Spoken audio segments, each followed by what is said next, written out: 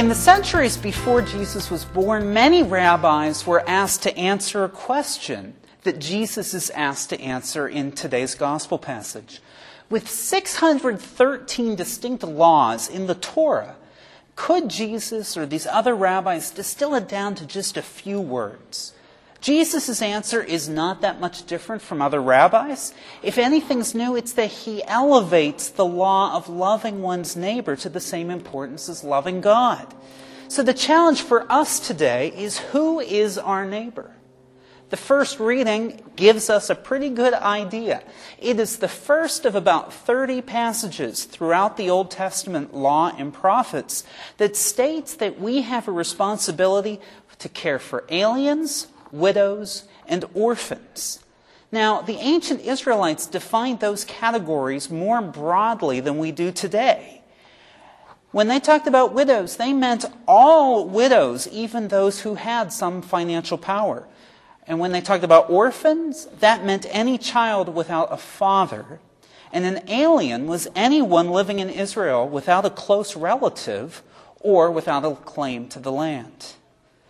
Today is one of the days where, we often say that at Mass we comfort the afflicted and we afflict the comfortable. We're doing the second today. Hard questions. Who is our neighbor? Have we done all that God expects us to do for our neighbor? Let us ask God for mercy in the times that we've fallen short of the mark. I remember one day at my first engineering job, we were gathering in the conference room for a meeting, and as we were settling in, we were talking about this annoying television ad that had been repeating on network television ad nauseum. It was for a financial institution that was making loans to people with bad credit. And the spokesman would look straight into the camera with an oily smile and say, "When your bank says no, we say yes." Our company president, who was in part of this conversation, said it best. He said, "This guy is so sleazy. You can tell that he's preying on people who can't afford to take these loans." It was clear to us, it was clear to many others who saw this commercial, but did we do anything about it? No. How could it possibly affect us? That commercial ran in 1998. 10 years later, I think most of you know, we had the worst meltdown of the worldwide financial system since the Great Depression. And determining the roots of the so-called Great Recession are quite complicated. But everyone agrees one of the contributing factors was these toxic subprime mortgages, the very thing being peddled on that TV commercial 10 years before. By not protecting our neighbors who were being lured by this predatory lending, millions, if not billions, of people were affected by a much larger crisis, which today has yet to be fully resolved. I was talking with one of our focus missionaries about the fact that I was planning to mention this in my homily. And he said, that's the difference with our generation. He says, we would have done something. I see the people my age and older are laughing. I am skeptical. Who are our neighbors today? Does it include the 10 or so men in Tennessee who are scheduled to be executed in the next 14 months? Does it include the racial minorities in the U.S. who feel that they cannot trust their local police forces? Does it include the people of Ukraine and Nigeria, Syrian refugees, those facing execution by ISIS? These people would meet the criteria of alien, widow, and orphan as defined by the ancient Israelites. Jesus began his public ministry by saying, "Blessed are the poor in spirit."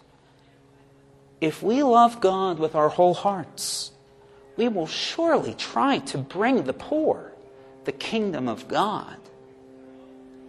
Which brings us to one of our new ways to examine how we're doing on loving our neighbors: the current hysteria about the Ebola crisis. I think that our reactions show that we don't love our neighbors enough yet. The media and politicians in this country are spending lots of energy on talking about the threat of Ebola spreading within the United States. Maybe you've seen the internet meme, more Americans have been married to Kim Kardashian than have died from Ebola. But we continue, even in this panic, to really pay attention to the millions of people in West Africa who are facing a far greater threat. As we talk about travel bans from these countries, I think that some people are subconsciously trying to compartmentalize the problem. They're thinking, well, if the disease stays in Africa, perhaps we can continue to close our eyes to the plight of Liberia, Guinea, and Sierra Leone. We pretend they are not our neighbors. But the solution to this epidemic is clear. The nations of the world need to supply the resources to West Africa. Guinea has about 1/24th the number of doctors per capita as we have in the United States. Sierra Leone has 1/5 the number of doctors per capita of Guinea, and Liberia has only a few dozen doctors for 4.4 million people. These countries have suffered decades of civil strife.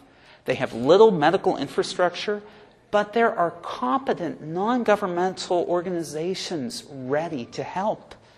And it doesn't take much money to at least provide latex gloves and bleach, two things that are sorely needed right now there, because those are the basics needed to slow the spread of the disease. If the world had aided West Africa 6 months ago, when this was still a rural problem but was in the news a little bit, it's likely the epidemic would now be under control. Are we doing enough to care for our neighbors in West Africa? I offer you 2 tests. Keep it to yourself. I said we're afflicting the comfortable this week. Can you locate Guinea on a map? 2, in your internet browsing, have you clicked the Facebook share button more often to criticize the media's ridiculous coverage of Ebola more often than you've clicked the donate button to Doctors Without Borders, an organization ready to help? And here are 2 specific challenges for us here in the local UT community to better love our neighbors. The first is the Fort Sanders neighborhood, right on the other side of Cumberland, is the most densely populated neighborhood in the state of Tennessee. Those of you who live there or nearby or work nearby, have you loved your neighbors enough to get your flu shot? Second, we have a few students here. Are you among those who complain when we take the Sunday supper leftovers to the Knoxville Area Rescue Ministry because you'd rather that we kept the leftovers here so you don't have to buy lunch during the week? Love your neighbor as yourself. As humans, it's true, we are limited in what we can do. But if we do nothing, who will love our neighbors? Teresa of Avila said it so well. Christ has no body now on earth but yours. You are his hands. Yours are the eyes with which he looks compassion on this world.